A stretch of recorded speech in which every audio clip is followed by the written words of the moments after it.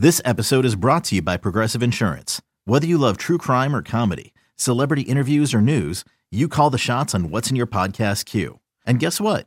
Now you can call them on your auto insurance too with the Name Your Price tool from Progressive. It works just the way it sounds. You tell Progressive how much you want to pay for car insurance, and they'll show you coverage options that fit your budget. Get your quote today at Progressive.com to join the over 28 million drivers who trust Progressive. Progressive Casualty Insurance Company and Affiliates. Price and coverage match limited by state law. You could spend the weekend doing the same old whatever, or you could conquer the weekend in the all-new Hyundai Santa Fe. Visit HyundaiUSA.com for more details. Hyundai, there's joy in every journey. Well, I mean, this is the start of one. We got Coach Reed, we got Trav, we got a great defense, we got a lot of young players. Everybody says three is a dynasty. We got three, and we're not going to stop there. We're going to keep rolling. And I hope Coach comes back for you as well. Oh, Coach is going to be back. He's not leaving until he lets me know way in advance, and he hadn't let me know. Welcome back to You Better You Bet, brought to you by BetMGM with Nick Costos and Ken Barkley on the BetQL network. That the voice, of course, a former Chicago Bears quarterback and Sirius XM NFL radio host Jim Miller, interviewing, Super Bowl MVP Patrick Mahomes after the game. One of my guys. 700 friends in Las Vegas. This is what happens when you produce a radio show for someone for a long time, like I did for Mills. I saw him in person last week. All I had to do is hear 1 second of his voice. Well, oh yeah, there's Mills on the field with Patrick Mahomes after the game for Millie. NFL radio. Old Miller. The great. One of the best human beings on the planet is former Bears quarterback. Oh, by the way, it was Tom Brady's backup when they beat the Eagles in 2004. So as a Patriots Super Bowl. I remember that. Yeah. I don't know if I would have gotten Brady's direct backup for, Super Bowl 39 in 2004. All right. We will get back to our breakdown of Super Bowl 58. Time flies when you're having fun. Coming up in just a little bit. Rick Camp will join us. Jason Sobel will join us. We will start talking about next season in the National Football League. Can the Niners get back to hashtag the big game? What about Kansas City? Yeah, spoiler alert, probably, because they have the best quarterback ever. All our bets for tonight coming up at the end of the show. But this is a true story.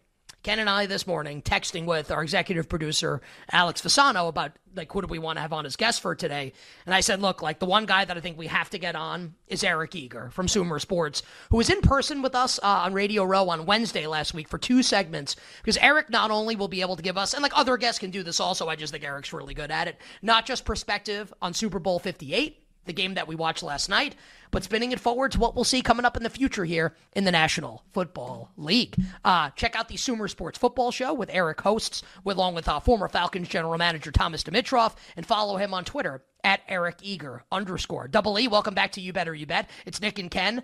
Also, Eric's very tall, in case people didn't know. How's it going? Congratulations to your Chiefs. Well, Ken's also tall. That was one part where you just never know in person that who is what size, I sit in the podcast making Dimitroff and I look the same height when we're about a foot difference. Welcome to television. Yeah, that's what I used to have to stand on a box when I used to do segments with Brady Quinn. Yes. All that height didn't help Brady miss the safety though. Come on. Brady's a great guy. No, he's a good guy. It was such an interesting game, right? There were so many times I texted my friends, I think this game is over. I don't think they can overcome this. And, Steve Spagnuolo, coached his way out of a paper bag. I think Shanahan coached his way into one at the end of the game. I think that Brock Purdy was mostly good, which I think a lot of people who expected the Chiefs to win thought that he had to play like something of a pumpkin for that to happen. And for the most part, I thought the Chiefs offense kind of reverted back to a lot of the BS that they did all year. But at the end, you can't really write a script that has MVS and McCole Hardman scoring the 2 touchdowns that helped them win a game. So it was an incredible finish to a really weird season, frankly. Eric, and I agree with you on the weird season part. Anything about the betting market, I don't want you to be results oriented here necessarily, but I do kind of want you to be a little bit, just because it's kind of interesting to look back at this Chiefs run. Mahomes is asked after the game about being an underdog. He's like, oh, we're not an underdog to anybody, or we never will be, or whatever. And he was an underdog 3 times. And just how this betting market functioned, that there was, at each step of the postseason, a ton of interest in betting against Mahomes for a lot of money from people that are really smart, like people that are smarter than we are, and that they showed up to the window every time to bet against this guy. And honestly, like we're wrong 3 times, and I'm wrong a lot too. But like in this high profile situation, like they went against Mahomes and they got burned. Like what was kind of most interesting to you? I mean, this could be a postseason market thing too, but just the way the Super Bowl market worked, and that's kind of the market we end up with. Yeah, I mean, it's important to point out that a lot of these games are 1 or 2 plays away from the other event, especially when you're talking about when the Chiefs are underdogs, other than the Ravens game when they were probably going to cover no matter what happened just because the spread was so big. You look at the Buffalo game, you look at this past Super Bowl, they were a play or 2 away from not even covering the number, let alone winning. So that's kind of it's a lot of randomness. Let's be honest. Missed field goal against the Bills. Spagnuolo calls a great blitz by McDuffie when the Niners could have basically kicked, run out the clock, kicked the field goal, and ended the game yesterday. A lot of it's that. I think some of it, though, is that the Chiefs are kind of the quintessential team at getting the more than the sum of the parts. Patrick Mahomes this year pressured on 35.8% of dropbacks, the highest of his career. Time to throw was 3 seconds, highest of his career. Average depth of target, 6.9 yards, lowest of his career. He only had 2 receivers all year with over 500 yards in the regular season. Neither one had 1,000 yards or more. So if you looked at season-long statistics and you really didn't have you didn't look at who the teams were, you were probably betting against the Chiefs. And I think they rationally so. It's just that, and the 538 had this issue with the Cavs and their public models when LeBron was doing so well with them. Some players, they end up being more than the sum of the parts at the right time. And I think that Kansas City was that. And defensively, other than Jones, I don't think that there are any players on the Chiefs defense that going into this year were considered blue chip players by anybody. And yet the defense as a whole, second in the NFL in scoring. And I think that's hard compared to a team like the Ravens, who have first-round pick after first-round pick after first-round pick on that defense. The Chiefs only had 2 top 20 players in the draft on their whole team, and 2 of them, Blaine Gabbert and Kadarius Toney, didn't even play yesterday. So, Eric, I have to ask another question just because you're like a very mathematically and analytically driven person. And even you much more than I am. Even I think people think of me as like the numbers guy on the show. But when I like handicap these games, especially these Chiefs games, there's a part of me that just wants to like X out of everything and just be like, look, like I can't account for this guy. I can't do it. He's too good. And you bring up like a play here, a play there, but like it's remarkable that in all of those situations, save for like 2, and one of them was against Brady, like when 2 of them were against Brady and one of them was against Burrow, they go his way, and there's been dozens of them. So like that has to mean something at some point, I think, or you could argue it's randomness, I guess. Like, is there a part of you that when you have a game with like, the Tiger Woods or Michael Jordan of a sport in it, and you make numbers for that game, don't you kind of have to put the thumb on the scale like a little bit when you're figuring this stuff out with this guy? It's so crazy because, yes, I mean, people who were numbers-based bettors or, model-based bettors lost their shirts betting against Belichick and Brady for all those years. And the weird part about the Mahomes-Reed era is from about the middle of 2020 on, they've been well below 500 against the spread. So it's not even like regular season for them the same way. You almost have to have a different thumb on the scale in the regular season than you do the postseason. And so it's even worse than what we've ever seen because at least with Brady, the Patriots were a covering machine weeks 1 through 21.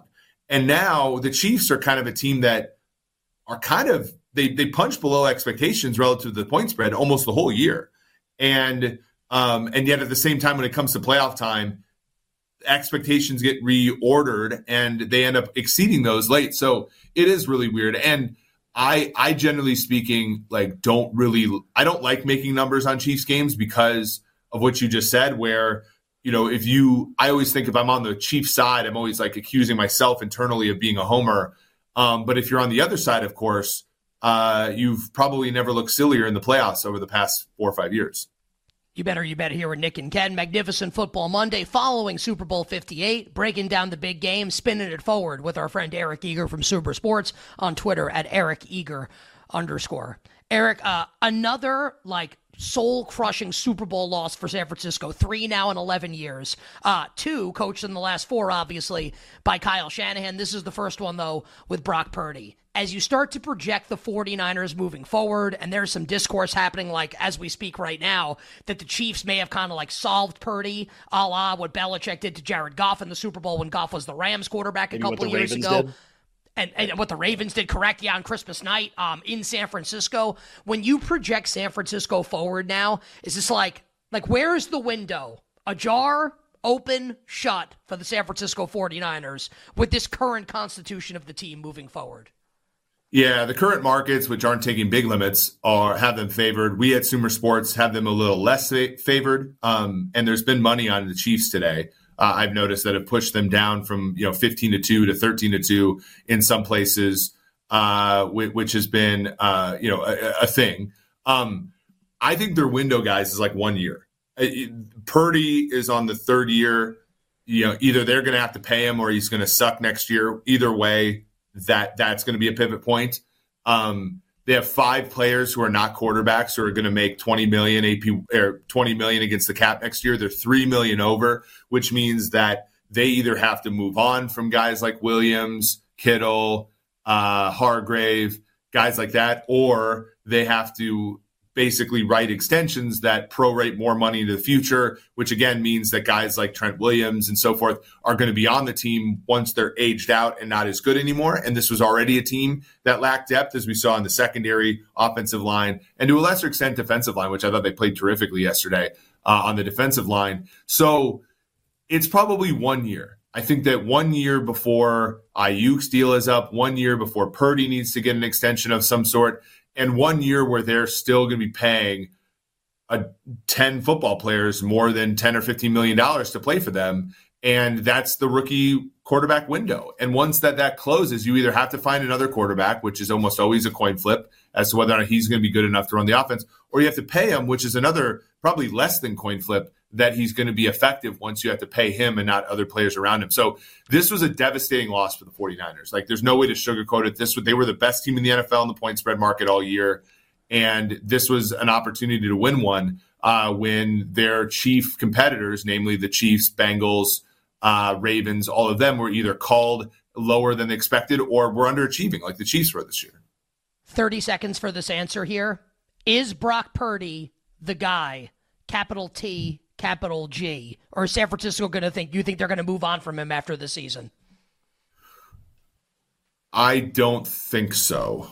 I think that they're going to explore different options at the position after 2024. So most likely starting quarterback for the San Francisco 49ers week 1 2025 season is someone currently not on the roster. You would make that the favorite in the market? Or Brock Purdy onto the 4th year of his deal without an extension. Okay. Whew. What if he's off an MVP season and everybody finally gives him one? I want to ask you, we only got a couple minutes left, Eric, but about the Chiefs and a similar question. There's sort of like competing narratives. I feel like at the start of the year, it was, oh, well, like last year was the rebuild and now this year they're going to like just dominate because they were able to, get players on defense and everything. And then as the year went on and they underperformed, now they win. And it's like, well, now the league's really in trouble because they're going to go get a wide receiver. It's like, what? Like, what? Like, I thought the defense was great. Like, I thought actually this is way better than some of the teams that he's had before. Where do you put, like, the Mahomes window is going to be every year that he plays until he gets to a certain age. So, like, the window goes forever. But, like, how do you contextualize this Chiefs team with maybe what we might see next year, let's say in about a minute? Yeah, so they're $24 million under, but L'Jarius Sneed and Chris Jones, 2 of their best players, are free agents. They need a wide receiver. They need a left tackle. They were able to get by without them this year. I think what you're going to see is some restructures. I think what you're going to see is one of Sneed or Jones leaving because they simply can't afford everybody. Mahomes is the first player in NFL history to win a Super Bowl with the largest cap hit in the NFL. And so to do that, you have to make tough decisions. I think they're going to make a tough decision, which is going to reduce their defense. Now, can they go out and get a wide receiver? They almost have to. I think that they look at this year as a good to learn from season. Even though they won the Super Bowl, there's a lot of things to learn from them. It's amazing. Like we learn a lot this year. What'd you do? Won the Super Bowl. It's like that's right, the greatness. Again. The greatness of Patrick Mahomes. I want to close with this, Eric. Totally subjective question. Do you think Kyle Shanahan will ever win a Super Bowl as a head coach in the National Football League? I think so. I would say, though, so conditional, he wins one. I think with it's San a Francisco coin, or somewhere else also. That's what I'm saying. I think it's a coin flip that it's somewhere else. I think it's Dungy, Andy Reid type where he might leave San Francisco and he's not the problem, much like Dungy wasn't the problem in Tampa Bay. Andy Reid wasn't the problem in Philly. He's a great coach, but they need a different voice, and he goes somewhere else and wins the Super Bowl. I think that that's perfectly possible for Kyle. Better head coach, Kyle Shanahan or Andy Reid? 30 seconds. Andy Reid is the better coach, and I think now if you look at his ability, what he's accomplished without Mahomes versus what Belichick's accomplished without Brady, you have to start asking some questions. What questions? I mean, he's halfway there. And I think Andy Reid's closer to Bill Belichick than he is to other people. Yeah. Okay. I ride Mahomes' coattails all the way to the finish line. That's good. I actually think, Eric, and maybe this could be a conversation for another time, I actually think we've entered into and like Reed's a first ballot Hall of Famer, obviously. Yeah. I actually think Kyle Shanahan has become underrated as a result of the results of some of these big games. And I've criticized him a lot. I think he's now underrated and not the reason they lost. Eric, we appreciate it, buddy. Coming on all season. We look forward to doing this in the offseason at Eric Eager _ Sumer Sports. Enjoy the Kansas City victory, my friend. Stay well, and we'll catch up with you down the line. You guys are the best. Take care, fellas. Eric Eager joining us here on You Bet. That was great. Hey, I gotta tell you, he's maybe on the Mount Rushmore at this point. More breakdown to Super Bowl 58 on the other side.